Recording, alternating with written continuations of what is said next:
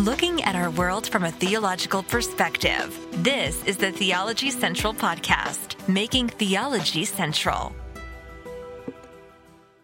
Good evening, everyone. It is Thursday, August the 18th, 2022. It is currently 8:07 p.m. Central Time, and I'm coming to you live from the Theology Central Studios, located right here in Abilene, Texas. Thank you so much for tuning in. We have a lot to do this evening, so we're not going to waste any time. All right, we're just going to jump right in. If you have been with us, you know that we are currently in the process of trying to build the most comprehensive method of Bible study ever created in the history of the world. Okay, maybe it's a little bit of hyperbole, but we're trying to put together a Bible study method that would enable any person to be able to take a book of the Bible and truly study it, truly understand it, and truly interpret it in a way that would be correct. It would help you be able to rightly divide the word of truth. That's what we're trying to do. And the way we're doing this is we're putting together a number of individual Bible study methods. We're taking 4 individual Bible study methods and we're combining them into one method. Right now, I guess the best title we have for this method is the best Bible study method. We probably need to come up with, maybe we could call this the comprehensive book study method.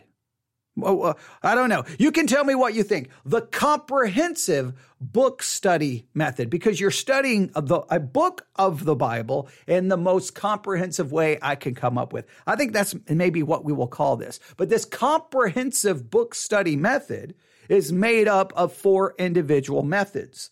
The methods so far have been, you should know, the book background method, the book survey method, and earlier today, I introduced you to the chapter analysis method. All right, the book background, book survey, chapter analysis. I want to call it book analysis, but it's really chapter analysis, and you'll understand why. Well, if you listened to me earlier today, you know why. But let me try to once again, and I'm going to do this briefly. I'm not going to be able to review everything we talked about earlier today. That was over an hour of teaching. So this is going to be a very brief review, but please go back and listen. All right. Please go back and listen, because then you can get all the details, all the instructions, all the steps, and how to do this method of Bible study. But let me try to kind of once again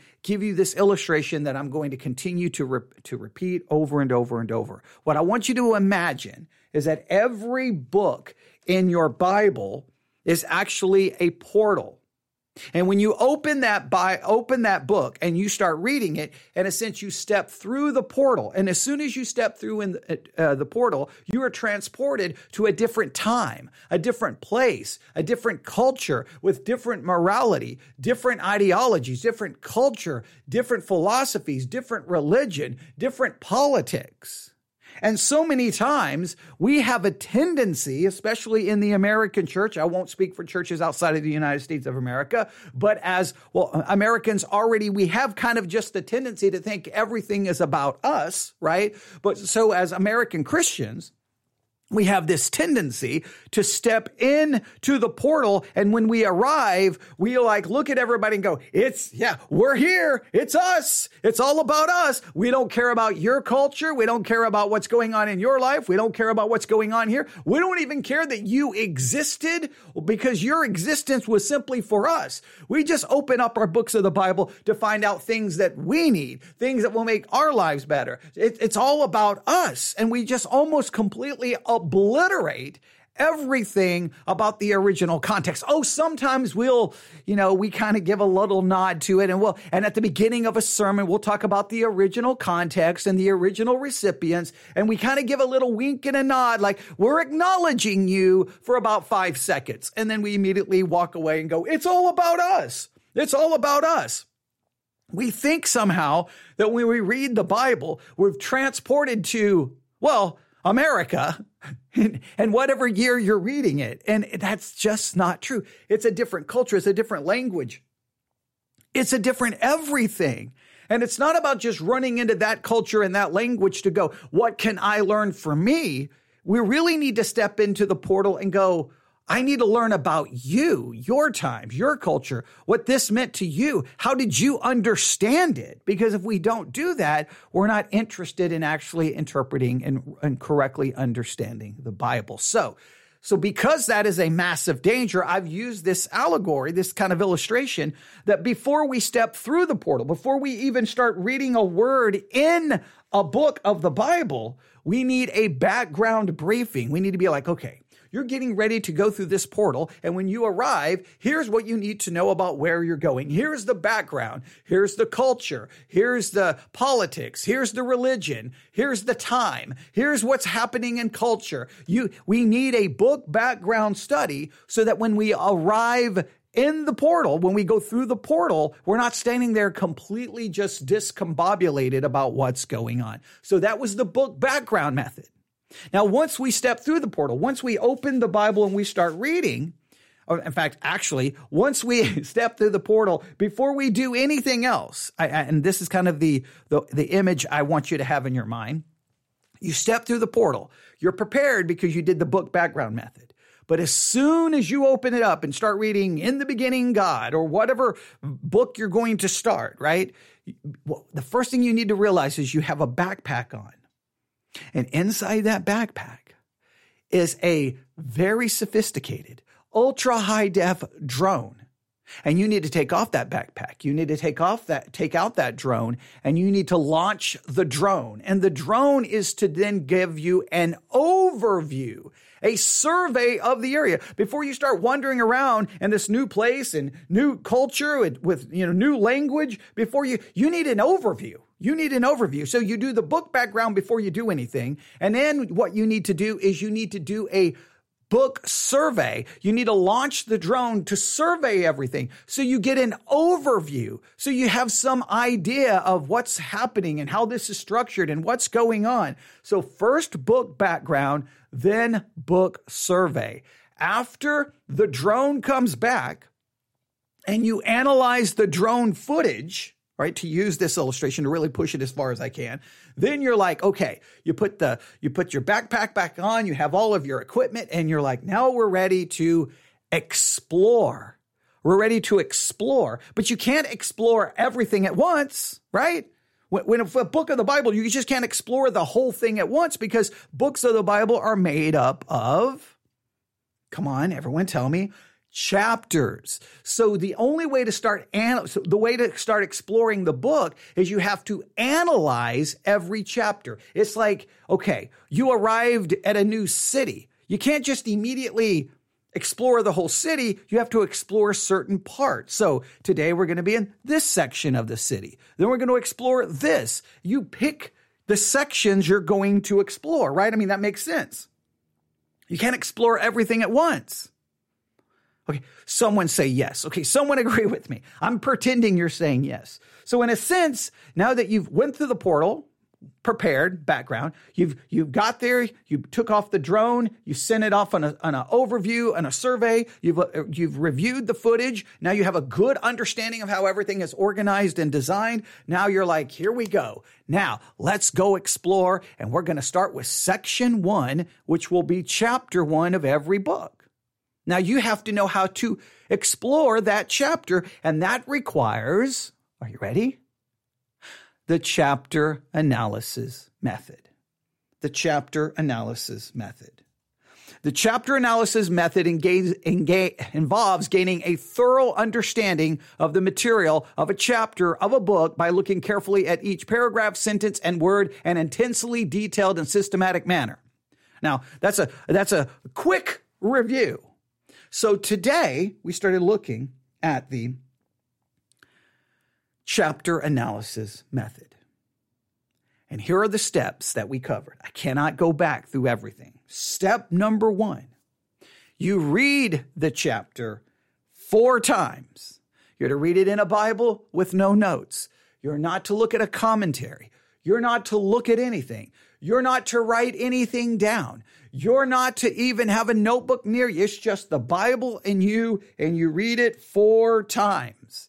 And the Bible you're using have no highlights or any notes you've ever written down. It needs to be what I call a clean Bible. Nothing in it, no notes, no marks of any kind, nothing circled, nothing underlined. You don't want anything because you want to spend time in the text. Now, if you remember the survey method, you've already read the entire book 4 times. Now you're going to read when I say read the chapter, the first chapter, the first section, you're going to read that chapter 4 times. Then when we move on to the next chapter, you're going to read that one 4 times. Everything I'm giving you, you're going to do for every single chapter. I think I made that clear in the last section. I hope I did. If I did not, well, we will, now I have clarified it and cleared it up. And again, if you have any questions or anything about any of these methods that we've covered, all you have to do is email me, newsif@yahoo.com, newsif@yahoo.com. And immediately I'll turn on the microphone and go, all right, we're going live tonight. And we're going to be dealing with questions about the Bible study method that we're building. And I will clarify, re-explain, try to give you examples. I'll give you a small assignment. We'll work on it together. I'll do whatever is necessary so that by the time we're finished, you have the most comprehensive book Bible study method ever designed by man. I think we're going to go with that title, Comprehensive Book Bible Study Method. I think that's the way we're going to go. I may continue to work on it. So let's go through this again. Step 1, you just read the first chapter, not all the chapters, just one chapter 4 times. Now, you'll ultimately will read all the chapters 4 times, but it's one chapter at a time. Again, you can't go explore the whole city at one time. You can't.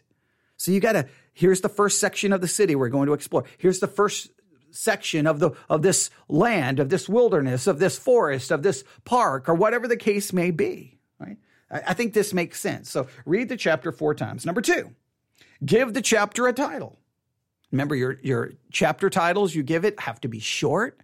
You want to use words that are in the text. You want words that really create a picture. The bottom line is you want something that really summarizes what this chapter is about. So for the rest of your life, if someone mentions a chapter, you're like, boom, I know what's in that chapter because you remember the title you gave it. Now, if you remember the survey method, you've already given it a title. But now you just read the chapter 4 times. You now may change the title. If you change the title, do not change it. And your notes on all the work you did on the survey, leave it. Because it will demonstrate that through more study, you saw something different and came to a different conclusion. That's always a good reminder. So step 1, read it 4 times. Step 2, give the chapter a title. Step 3, go through the chapter and make a general outline of it. Just a general outline of the chapter. Now, remember our rule. Everyone knows this is one of the most important rules, I think, in Bible study. When you make an outline, if you're out, you know what I'm going to say. Some of you are already probably, rolling your eyes and probably going, I already know this, but I have to continue to repeat it. Okay, here we go. This is very important. When you make your outline, it cannot in any way, shape, or form include an interpretation. Your observation or your outline is an observational tool. It's not an interpretive tool. I hate when I see an outline. I'm like, that's not an observation. That's an interpretation. They are interpreting what they believe this chapter is about. They're interpreting the sections of the chapter. Stop that. Outlining is an observational exercise. And remember, you can't interpret before you observe, right? So you just want to make sure that when you're outlining, it's observational. Some people are like, is this interpretation or observation? I will work with you. I think you should be able to determine, wait a minute, I think I'm interpreting this. Because all you want to do is get the contents of the chapter on paper and an observational outline. So step 3, you go through and you basically go through the chapter and make an observational outline. I'm just going to use that term that way. Or a general outline. In other words, it doesn't have to be, super detailed. You just want a basic idea of what's in the chapter. Now, step 4. So from step 3, now step 4. So now we kind of looked at the chapter. Now we began our verse by verse. This is very important.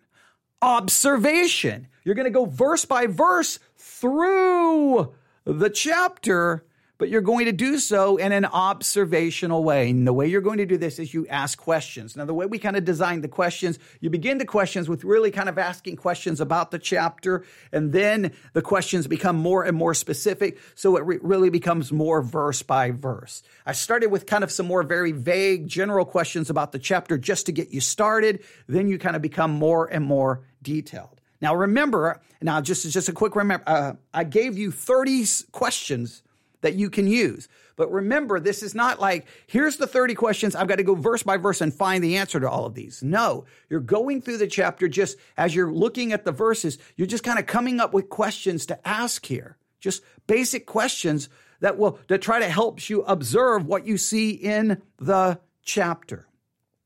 All right, I don't have time to go back through all of that, but yes, we gave you all 30. You can go listen. All right, now, once that's done, that took 16 minutes. Now we've got about 45 minutes to try to finish this. I'm very nervous that we're not going to be able to pull this off.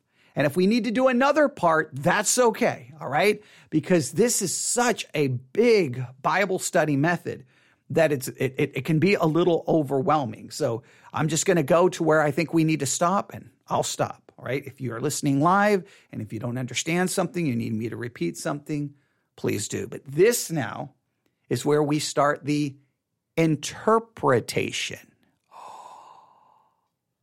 Now, 99% of Bible study methods do not have really an interpretive step. You know why? Because Bible study primarily is observational.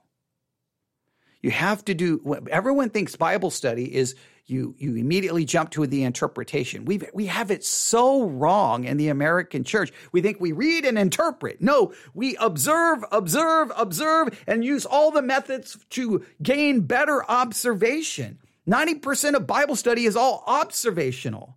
Because if you don't spend the time doing observation, you can't interpret anything. I think it should be a requirement in the American church. Look, don't even offer up an interpretation until you can demonstrate that you've spent at least this much time. We'd have to come up with how much time? 10 hours, 15 hours doing observational Bible study methods. You're not qualified to offer an interpretation. In fact, it's foolish to offer an interpretation. In fact, it's embarrassing. Nobody's going to follow that rule. Okay. Nope, I read it. I know what it means. You're wrong. Okay. Well, thank you for your extensive study of that passage you're telling everyone they're wrong about. All right. But this is the interpretation step. It's kind of a big deal. Like if you've been a student of Bible study methods, you kind of know, this method has an interpretation step. What do? I know. Right? Are you ready? Now, this is where it can get complicated, and this is where people can get very confused. After observing all you can in the passage. Now, please note, at this point in the way we're designing this, you've already done all of the observation about the background of the book. You did a survey, which required you to read the book 4 times, and you did all kinds of observation of the book. You now have read the chapter 4 times. You've outlined the chapter. Oh, and by the way, you've asked the chapter basically, all kinds of observational questions. And not only have you asked it, you've written that down and written down the references. At this point, if you're not an expert on the chapter, I don't know where we're going to find one. In fact, at this point, I hate to say this, at this point, you probably know the chapters of the book, or at least this one chapter that you've just now begun at this point doing your analysis of. You probably know the chapter better than most pastors and probably most seminary professors. And guess what? The more you observe, the more you're protected from any pastor manipulating and misleading people in a sermon. All right? Yeah, I'm ready to give a drum roll somewhere. Okay. All right. I'm ready because this is a big step. This is a big deal. All right. As soon as I said the next step is interpretation, everyone should have went, ooh, wait, raise their hand. Are you sure? We can interpret something now? Are you sure? In fact, see, if we were going through, say, the 12 methods of Bible study, this is like number 10, I think. I think if we go through the typical way they're organized, I think this is number 10. So that means you've learned 9 methods without basically doing much interpretation. And all of a sudden you get to this one, you're like, wait, there's an interpretive step? Wait, you're telling me I can actually interpret now? Yes. Okay? I hate to use a pop culture reference, but it's kind of like the Karate Kid. No, you've been painting the fence. You've been waxing the cars. You've been sanding the deck. You've been doing all of these things and you're tired of it. You're frustrated. You're like, none of this means anything. And now all of a sudden you get to interpret and you realize, wait a minute, all of this observation. Wait, no, I can do this now. Exactly. Because but nobody wants to do all of that work of observation. Everybody just wants to, I read it, I interpret it, I'm right. Okay. It doesn't work that way. All right, here we go. After observing all you can in the passage, understudy, you're ready to move to interpretation. Here are the steps for interpretation. Now, I'm not going to give you necessarily interpretive principles. I'm not going to necessarily give you hermeneutical principles here per se. I'm just going to try to give you some steps to help you begin an interpretation, begin the interpretive process. Consider this like the initial steps of the interpretive process, right? We could go full-blown hermeneutics here, right? But then we would have to define which hermeneutical method we're going to use, which hermeneutical system we're going to use, historical, grammatical, allegorical, all the different methods.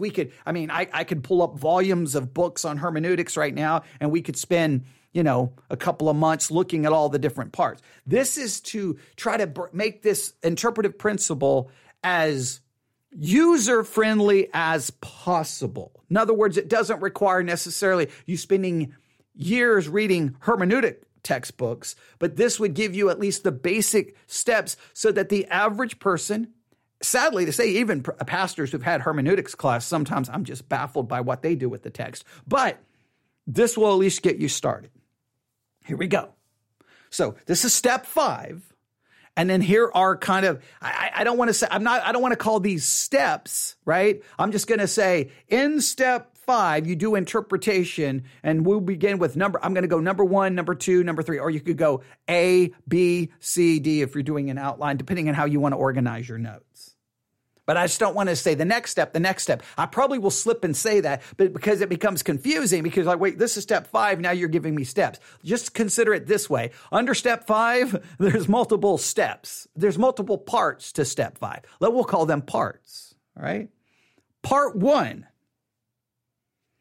I want you, now you've already read the chapter 4 times, you've already outlined it, you've already gone through the chapter doing observational questions. I simply want you right at this stage, at this step, just to write out a simple statement summarizing what you think the basic meaning of the chapter is. I just want you to grab a piece, in your study, I got a pencil here, and you just write out the basic summary of what you think the chapter is about. What do you think it is about? What do you think the basic meaning of the chapter is? Now you may say, but what if there's 3 meanings? Then write it out. In other words, if I was writing out, well, in this chapter, I think there's 3 main meanings here. Meaning number 1 would be whatever. Meaning number 2, meaning number 3. And you just have to write down because probably what you're doing is you're breaking the chapter down into sections because it may be a situation where the chapter covers 3 different things. Like sometimes in the Gospels, one chapter will cover 3 different encounters with Jesus with someone, 3 different things. So you could write it down. Well, I think now sometimes those 3 things all are put together to really have one meaning. But just you, and people get nervous at this point, go, I just don't know what to write down. Write down whatever you think, no matter how bad it is, no matter how good it is. The one thing about doing Bible study, you can't be timid. You can't be scared. You just got to put yourself out there, right? You say, well, what if I'm wrong? You won't be the first person who's been wrong. You won't be the last person. And that includes me and anyone else who has ever taught the Bible. You got to just go with what you think at that moment, but you always have to be willing to change and relook at it when you study it the next time. But in this particular case, the reason I'm having you do this right now is because by the time you're done with all of it, you may go, wait a minute, I was so wrong. This is almost like you kind of setting yourself up. This is what the chapter is about. Now you're going to go through the interpretive process. And then when you're done, you may go, I was wrong. And a lot of people, you know what you're going to do? You're going to try to play this game. I just won't do this step. I'll do everything else. And then I'll come back and do this step. If you do that, you're disqualified. You're kicked out of all Bible study and you're excommunicated from everything. Because people like to play it safe. The goal here is to challenge you. Like, this is what I think this chapter is about. This is what I think this chapter means. All right, great. Now we're going to go through the rest of the interpretive process, and we're going to, in a sense, think of this as your hypothesis. Think of this as like you're just throwing out your hypothesis, and you know what we have to test it. Okay? You see me utilize. If you listen to any of my all of the Bible study exercises, even if you listen to many of my sermons, you see some of these principles being utilized right there live in real time. You'll be like if you really pay attention, you'll be like, oh, wait, he's using the chapter summary method. Wait, he's doing the thematic. Wait, he's doing the topical. Wait, I think he's doing the chapter analysis. Wait, nope. I think he's doing book background. Wait, he's doing book survey. You can really identify where I'm using certain elements of these Bible study methods if you pay attention. Sometimes people get it. Sometimes people don't. Sometimes I try to be too clever, thinking people are going to get it. But I can tell you this, rarely does anyone go, oh, I know what method you were using. Usually nobody does that because nobody really cares. But I care because I think it's important that we use these methods. But all right, here we go. So the first part one of step 5 is you write out a simple statement summarizing what you think the basic meaning of the chapter is. This is not a doctrinal thesis. It's not a book. It's just a very simple statement. You may have to break it down into 3 statements. You get almost like a bullet statements. It's nothing complicated. Next, you're going to begin to go through the chapter, and looking at the chapter and looking at the individual verses, you're going to begin to ask, this is part 2, you're going to ask interpretive questions to each verse. You're going to kind of ask interpretive questions to the chapter and to the verse. These steps involves asking questions, listen, about meaning. You're not asking observational questions. You're not going through going, well, who are the key people, or what's the key verse, and what's the key this? Those are more observations. You're asking questions that you can just observe clearly in the text. Now you're asking questions of meaning. What does this mean? What does this mean? You went, in a sense, what does it say? Now you're asking, what does it mean? You can never figure out what it means until you first have observed what it says. All right, I hope this makes sense. All right, now, so you're going to ask interpretive questions. This step involves asking questions about meaning, then trying to find the answers to them. In this, you're hoping to discover the biblical writer's purpose and message by uncovering what he means by his idea.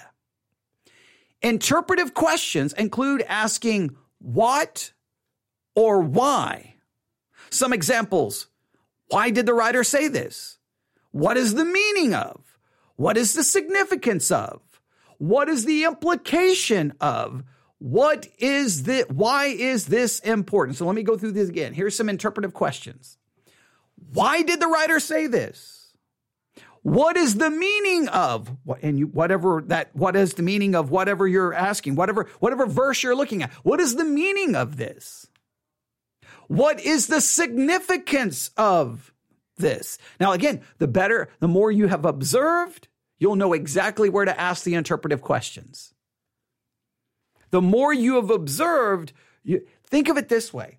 In medicine, lots of times you'll do some kind of like MRI or some kind of scan so you can see where the problem is. Or if you don't do that, then you're just cutting open the person. We're gonna drill into the head, and we're gonna look here, and you want the doctors having some idea where they know exactly where to go. You don't want them just opening you up, just digging around, going, "Hey, do you see the problem? I don't see the problem. Hey, Bob, come on in. Do you see the problem? No, I don't see the problem. Where's Susan? Susan, come in. Do you? No." And like they cut open every part of your body, and then finally, after 5 hours of surgery, like, there it is. And it's like, oh, it's just right under the skin on the hand. Well, too bad we did open heart surgery, brain surgery. No, you would be very upset about that, right? Find it, target it. Well, now you've done all of the scans. You've done all of the observation. Now it's time to go right. You know where to now ask the question. You know now where the interpretive questions are. You should already be like, this shouldn't even be difficult. At this point, you're like, I've been waiting to ask the why and the how come and the what. All right. So you're going to go through, you're going to just start asking. You've already written down now kind of basic idea what you think the chapter is about. Now you're going to start verse by verse, and you're going to ask questions like, what is the meaning of this? Right? I'll go through some of these. Why did the writer say this? What is the meaning of? What is the significance of? What is the implication of? And why is this important? You should be able to think of many other interpretive questions. Now you say, but I need more. No, come on. You know the chapter at this point. It should not be hard for you to start asking some basic interpretive questions, trying to figure out, what does it mean? Why is this here? What do I do with this? How do I understand this? But this is important. This is where some people, and I can understand why. I think a lot of this has to do with the setting in which you do this, right? Because like in a lot of the settings, I taught at a Christian high school in Nebraska, and I gave them Bible study methods as assignments over, a lot of times. And then if they needed extra credit, because lo and behold, I know it's a shocker. When I taught Bible, almost everyone was failing my class. I know it's a shocker. It's a shocker. Right? They were like, nobody has ever failed Bible class in this high school. I'm like, because everyone didn't really teach the Bible. It was a joke. So I came in like, boom, we're going in. And they were like, wait, what's happening? I'm like, all you kids go to church. You should know all of this. All we do is pizza party. Okay, well, that's the problem. Okay, but so they all needed to do extra credit, which turned out to be Bible study methods. Okay, I know it was torture, but so many times when you have to turn it in, or if someone else is going to see it, it's bizarre how people become very concerned about the questions they start asking, right? This happens, especially in church settings, especially in my kind of church where I'm constantly asking questions. But I've seen that sometimes people are more concerned about how they are perceived than they are in discovering biblical truth. When studying the Bible, you can never be worried about what anybody thinks about you. Who cares about anybody else? You're studying the Word of God. I don't care what they think. I will ask any kind of question. I don't care how stupid anybody thinks it is. I don't think who cares? I don't study the Bible for other people's perception of me. I study the Bible to try to figure out truth. Well, at this point, you can't be worried. Well, I think that's a stupid question. I think that could be a dumb interpretive question. There isn't any dumb questions. The dumb part is not asking the question because you're worried about what people think. You can't do that studying the Bible. All right, so I'm going to really drive this point home. You should be able to come up with as many interpretive questions as possible. You shouldn't have any problem coming up with interpretive questions. Don't ever think that a question is too silly or dumb.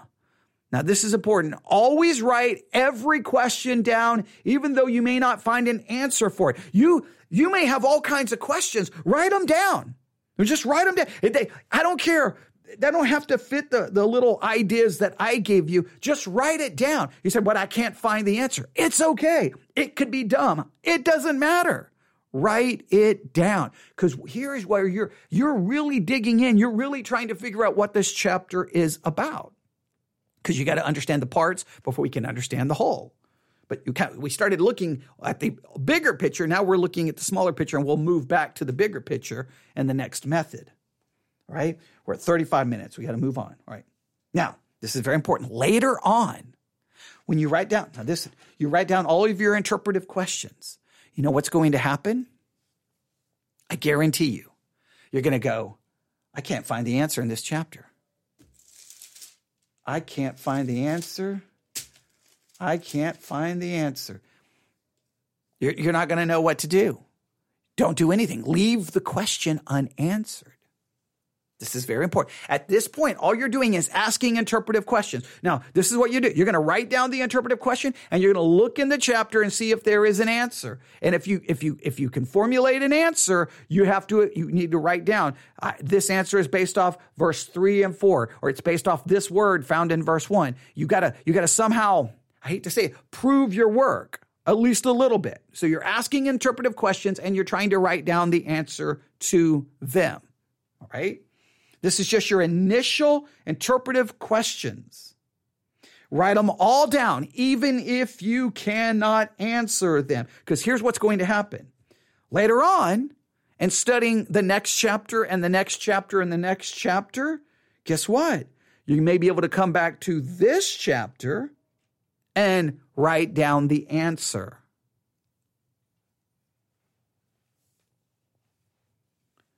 Right? Remember, the more questions you ask, the more you will draw out from the text.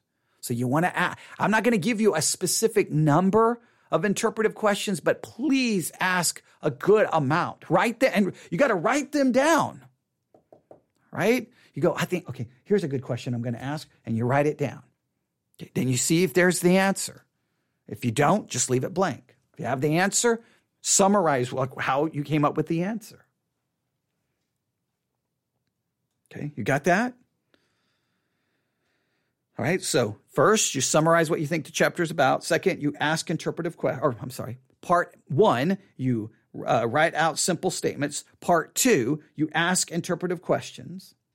Part 3, you write out any difficulties.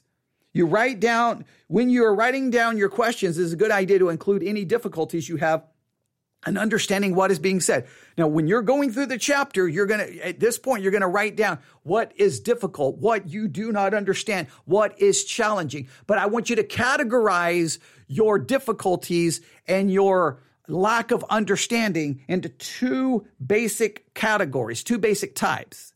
Now, this goes against how most of the time this method is taught. I changed this up big time here. This is my own. All right, there are two basic common types. I call the first one personal difficulties. This is questions you would like answered in the future or items for future study. These difficulties don't seem to impact your ability to understand the meaning of the chapter. In other words, okay, I don't really understand this. Okay, here's my question. Does that impact my ability to interpret the chapter? No, I can still interpret this chapter, still understand this chapter, even though I can't understand this. If you've been paying attention to our Mark 2:26 study, all right, Mark 2:26, Jesus there's questions about the Sabbath. Jesus is going to seek to answer that question, and he points to something that a historical narrative involving David, where David goes into the house of God to eat the showbread, and he does this in the days of Abiathar. Okay, yeah, we played a lot of little games with how to pronounce his name, but Abiathar, the high priest. Now the problem is, well, when David went into the house of God to eat the showbread, Abiathar was not the high priest. He wasn't. And David did not have any interaction with Abiathar. His interaction with was Ahimelech, who was the high priest, who just happened to be, the father of Abiathar. All right. Now that raises questions. That causes all kinds of problems. Like, whoa. So is the Bible trustworthy? Did Mark make a mistake? And that's why we've been spending 8 hours so far working on trying to find an answer. You can find our series on Mark 2:26 and you can listen to all of that. But that problem right there does not have any impact on me interpreting that story or interpreting the chapter. So I would write down, if I immediately realize Abiathar is mentioned here, that's not right. I would be like, I don't understand why Jesus mentioned Abiathar here. He wasn't the high priest at the time. But I'm not going to pursue the answer at that point in time. This is just what I refer to as a personal difficulty. I don't get it, but it does not impact my ability to understand Mark 2.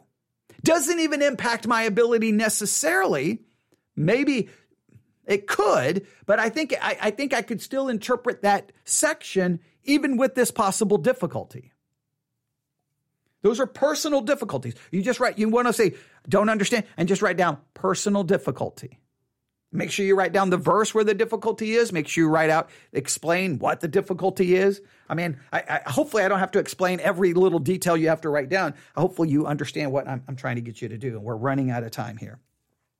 Next one I call problematic difficulties. Things that seem to completely hinder your ability to interpret the chapter. These are problematic difficulties. And Mark 2:26, I'll go back to that example. Abiathar does not hinder my ability to interpret Mark 2 and this entire question in regards to the Sabbath. But there is something in Mark 2:26 that causes serious issues. Mark 2:26. How he went into the house of God in the days of Abiathar, the high priest. This is speaking of David. All right. I'll go back to verse 25 for context. Have you never read what David did when he had need and was an hungered, and he and they that were with him? How he went into the house of God in the days of Abiathar, the high priest, and did eat the showbread, which is not lawful to eat, but for the priest, and gave also to them which were with him. Now, the Abiathar thing is a personal difficulty, but David breaking the law is a problematic difficulty, because it seems to be like you could possibly read this, that Jesus is saying, hey guys, you're questioning what we did on the Sabbath? Well, if David could go in and break the law, then why can't we? It's almost like Jesus seems to be making an argument from situational ethics. Well, if David broke the law, so why can you accuse us of breaking the law? Well, this causes all kinds of questions and understanding how Jesus is answering this problem about the Sabbath.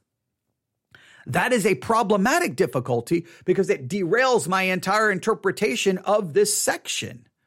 That's something I'm going to have to write down, because I don't have an easy answer. Just looking at Mark 2, you're not going to have an easy answer to that problem. So make sure when you list your difficulties, you break them down into personal difficulties. These don't have any impact on interpreting the chapter, and problematic difficulties. All right. So let's go through this again. Step 5 is interpretation. Part 1, what you do here is begin by writing out a simple statement summarizing what you think the basic meaning of the chapter is. Part 2, you ask interpretive questions to each verse. All right. You write the questions down. You write the answers. Right. You write even questions down that you can't find the answers to. Part 3, you list the difficulties.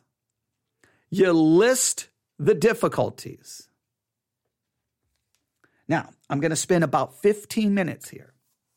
Now, you're like, well, that doesn't really help me. No, this is getting you working on interpretation. But now what I'm going to do is offer you some helps and trying to answer some of the interpretive questions and start trying to find some answers to some of the things that you're already going to be struggling with at this point. All right, I'm going to give you some tips and how to find answers, right? How to find the meaning in the text. Now, you've got all of your questions written down. Hopefully, you even come up with some possible quick answers from the text, right? Now so at this point, you're going to be left. Basically at this point, you're going to have a lot of like, okay, I got some questions here. I think I got some answers, but I may need to find some more answers. So how am I going to find more answers? Well, here are some things that you can start doing. All right. And these are just some basic principles. You probably, hopefully, have already started doing this and trying to answer some of those questions, but this is just to help you.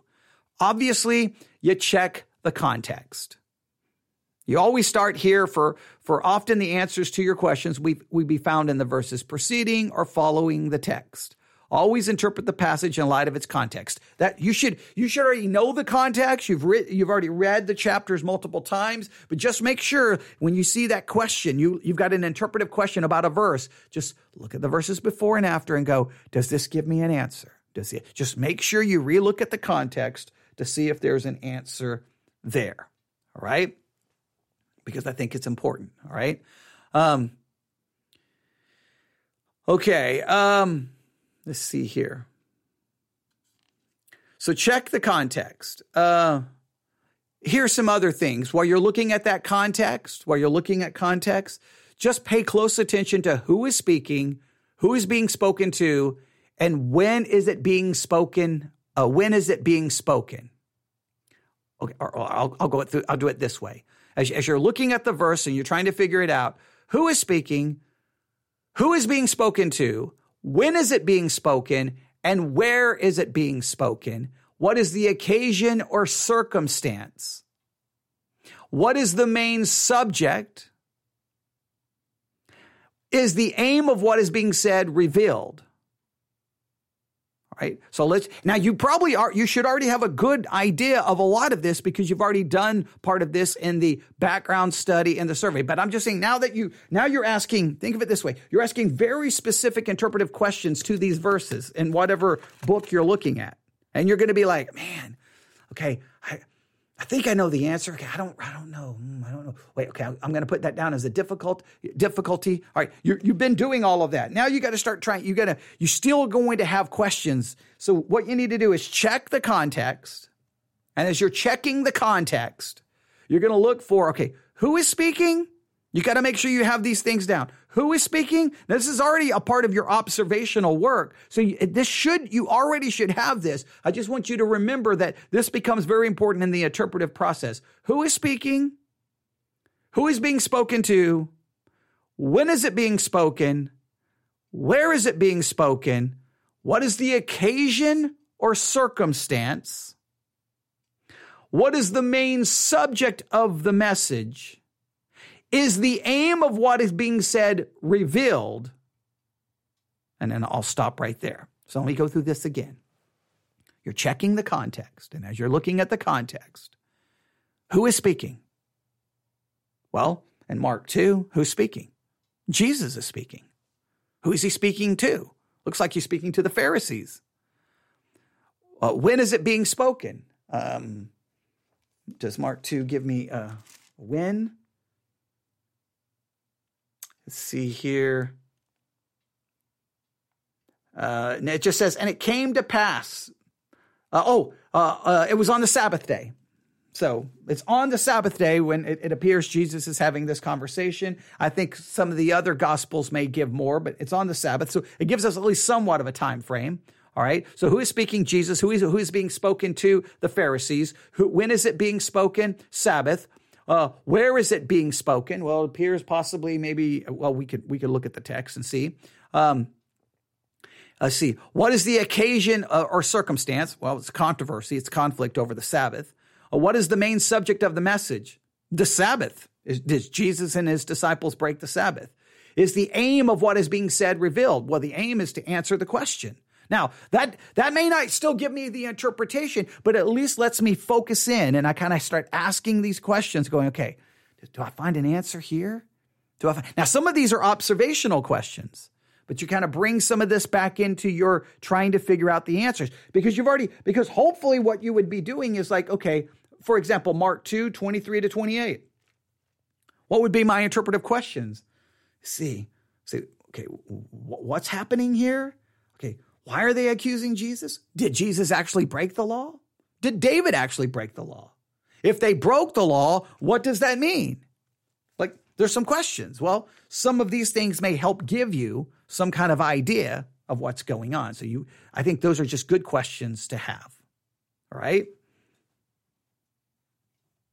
So check out the context. Define the words and phrases used. So if you're asking questions of a verse, like whatever your questions, interpretive questions you ask, and you're looking at the verse and like, I don't really have an answer. You know what? Start defining the words. You say, well, I don't know. I don't think that's going to help. Even if it doesn't help, start defining the words and phrases used. You must interpret your text according to the correct and proper meaning of words. Look up the important words in a Bible dictionary, word study set, or an English dictionary, or the Blue Letter Bible app, which is free. You can open up the Blue Letter Bible app, go to the interlinear, and go, okay, what is that Greek word right there? What does that mean? What do the words mean? Now, you may have like 4 questions about a verse and go, I don't know what the answer is. And the last thing you may want to do is look up the meaning of the words. Look up the meaning of the words, even if you don't think it will help. Sometimes you'll be like, oh, wow. Okay, now I think I understand what's going on here. Define the words and phrases. Study the grammar and structure of the sentence. Sometimes a problem of interpretation can be cleared up by diagramming a sentence or by understanding what grammatical usage the writer intended in the paragraph. Now, the more you know about grammatical principles and diagramming a sentence, it may help. It may not help, but just look and go, okay, is there anything here in the grammar that's going to answer my question? Is there anything here in the grammar? Right? Who's the subject? What's the verb? What's the noun? Who is that referencing? Okay, all the different things, happening. Just kind of going through some of those basic things. This is important. Compare several translations. Now, if you're King James only, don't go crazy. You can say the King James. I'm not here to get into a debate about this. Use the King James, but you compare the other translations just to see what they say. Just to see, wait a minute, they translate this completely different. Wait a minute. Sometimes what will happen is if you don't trust any other translation, view it as a commentary. Because sometimes the way they word it, you'll be like, oh, wait, now I think I know what's going on here. And it may give you some clarification. But just check some other translations. It's easy to do. It's free, right? You say Mark 2:1. All you have to do is go to Google, type in Mark chapter 2, verse 1. Look immediately, probably the first or second or third entry is going to be from BibleHub.com. You go there, and guess what? It's going to give you every English translation of Mark chapter 2, verse 1. It's free. And sometimes it'll be looking at the other translations. You'll be like, whoa. Either one, you're going to be like, wow. How did they come up with that? Or sometimes you'll be like, okay, I think now I understand what's being said here. All right? That's simple. Next, compare your text with other passages of Scripture. All right? Just compare your text with other passages of Scripture. Basically, what you're doing here, in other words, you're looking at this, is there any other passage of Scripture? Now, this is not for you to go start trying to figure everything out. Just as all you're doing here is, can you think of any other passage of Scripture that would help you answer the question? For example, Mark 2:26 or Mark 2:25. Have you never read? Well, right there immediately tells me that comes from somewhere. Find the cross-reference. All you're doing here is just thinking, is there anything here? Is there any other verse somewhere that would help me answer my interpretive questions? You're not trying to go find every cross-reference here. At this point, I just want you to start thinking, are there other scriptures that would help you answer your See, the key here is how good you answer, how many good interpretive questions you've asked the text. This is going to help you here in trying to find those answers. All right? Okay.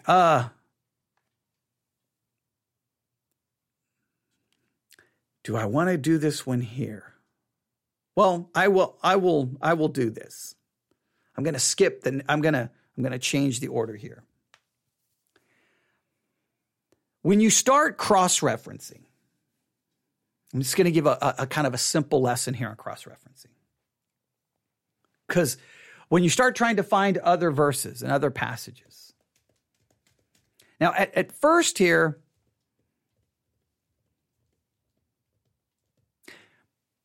I'm going to change this. Because there's about four or five different kinds of cross-referencing. I don't want this to turn into all of that. Typically, I would teach this right here, but I'm going to skip it. I'm going to just act like this never happened. When I say look up other, I just want you to think as quickly as you can, is there some other verse somewhere that helps me understand this passage? Is there something here that makes me go, I have to go look at that? You've got your interpretive questions. I'm giving you the very basics to try to find your answers. This is not going to answer every one of your questions, but this is going to give you at least something. So if you can think of another passage that you think it does, this is the key. If you're going to use a cross-reference to try to answer one of your interpretive questions, you better be 100% sure you're using that cross-reference correctly and you're not ripping it out of its context to try to prove some point. Right? And then after you've asked all of your interpretive questions, you've tried to answer it. I've given you some steps to try to find some more answers. I've given you some more steps. After you've done all of that, then all you need to do is find one commentary, one study Bible, and look at their interpretations to the questions you asked. And just write down commentary, name the study Bible. They did address 10 of my interpretive questions, and they answered it the same way I did. Or you write down their interpretation versus your interpretation. You've asked all of these interpretive questions. Now you just simply grab a commentary. This is the last thing you do at this point and go, well, did they agree? They disagree. All right. Okay, we're going to be able to finish this. All right, so let's go through this again. We're going to go through everything. We may go just a few minutes over an hour, but that's okay. Here we go. To do a chapter analysis method, step 1 is to read the chapter 4 times. No notes, no anything, no outside helps, nothing.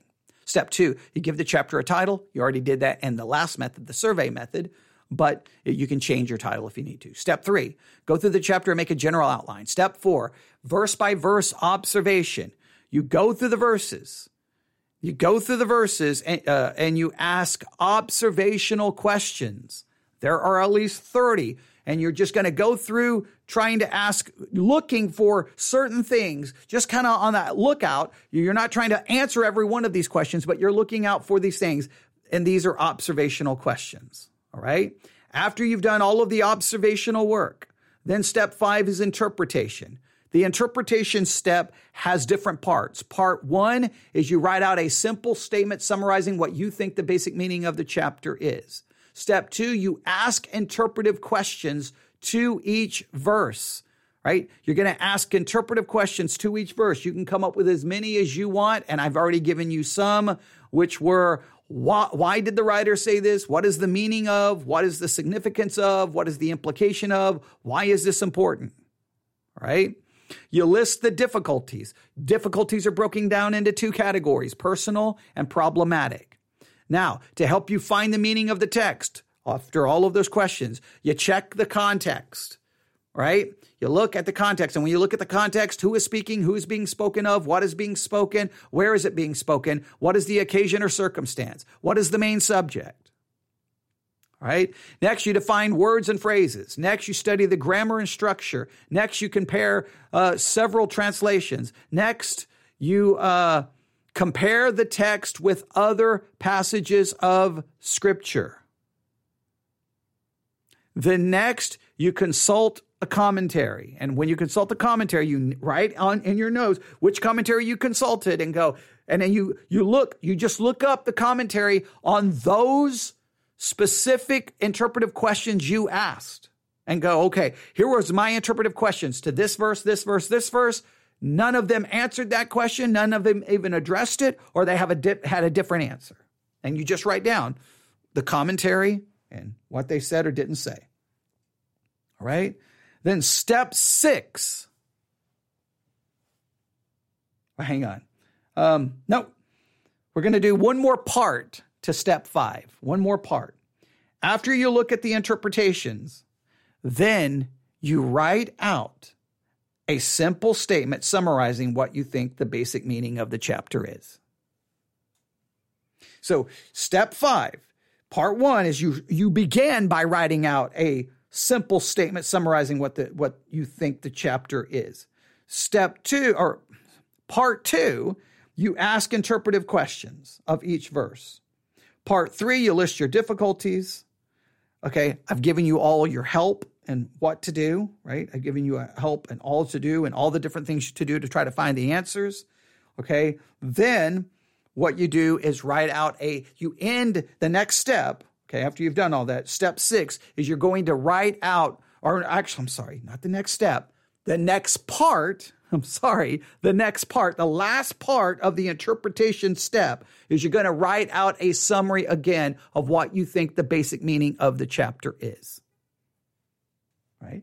So step 5 begins and ends with you writing out a summary, a very, very simple summarizing statement of what you think the basic meaning of the chapter is. Right? So I apologize. I keep saying step 6, but it's not step 6. It's the last part. So step 5 has these parts. Part 1, writing out the simple statement. Part 2, asking interpretive questions. Part 3, listing difficulties. Right? I've given you all the different things to do, all those different things to do to try to find the answer. And then part 4, technically, would be writing out the statement again, a summarizing statement of what you think the chapter means to see if you've changed your mind. Then step 6 is write out a summary conclusion. Well, no, you don't need to do step 6. You don't need to do step 6. See, sometimes I make it step 6, but you're already doing it twice in step 5.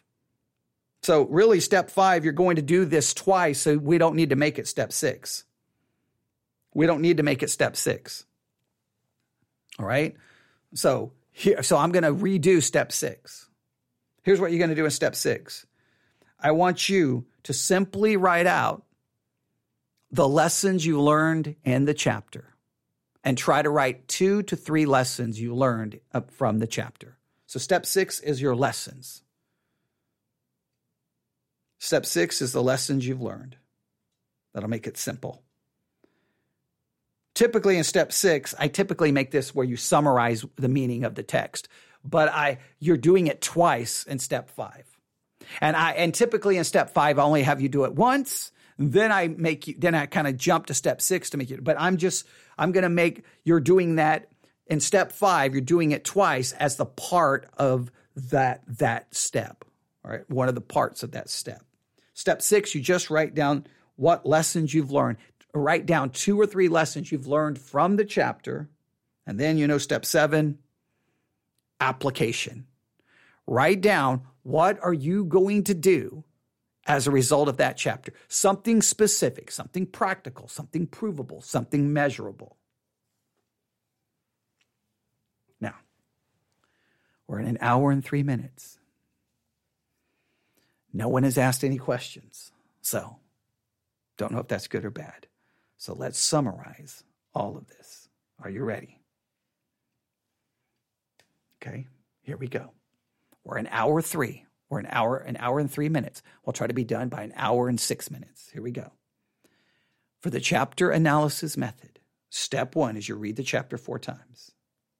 Step 2, you give the chapter a title, and you can borrow the one you gave for the survey in your survey study, or you can come up with a new title. Step 3, go through the chapter and make a general outline. Step 4 is verse-by-verse observation. You go through the chapter asking the chapter observational questions, not interpretive questions. I've given you 30 observational questions. You're just kind of going through the chapter, seeing if you see any observations. You're just looking for the basic observations you're gaining from the chapter, and you're writing it down.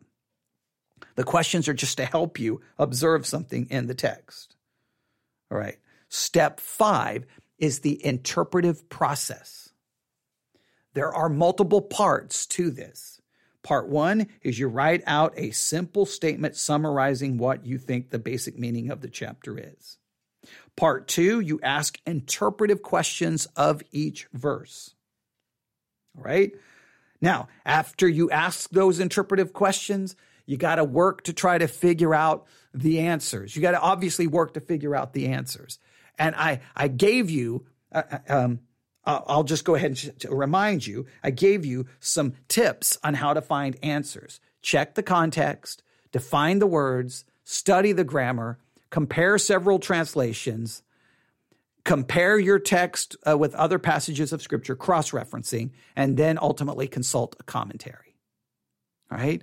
So you ask all of these questions and you work trying to find the answer. Then you list your difficulties. You list your difficulties. And your difficulties are broken down into 2 parts, personal and problematic. Then step 6, you write out 2 to 3 lessons that you'll learn from the chapter. And step 7, you write out an application. I would try to find 2 applications, maybe 2 things that you're going to do as a result of the chapter.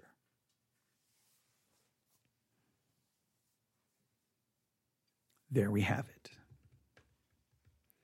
There we have it.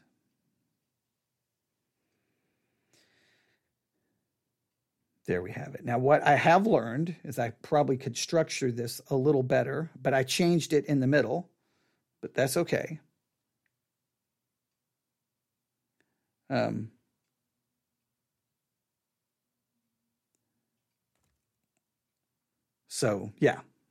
just looking at my notes going, I could structure that a little better, but that's okay.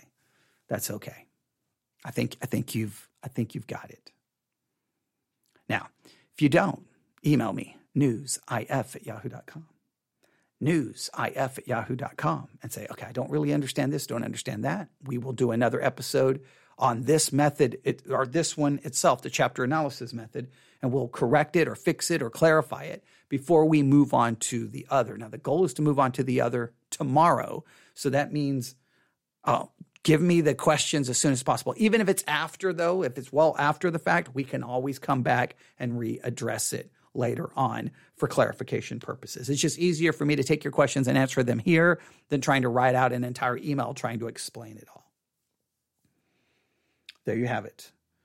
That is the chapter analysis method, which is part 3 in our comprehensive book study method. Part 1, or step 1, study 1, or study method 1 is the book background, then book survey, then chapter analysis. Now we have one more, and that is synthesis. And we'll learn all about that tomorrow. Okay, I'll stop there. newsif@yahoo.com. newsif@yahoo.com.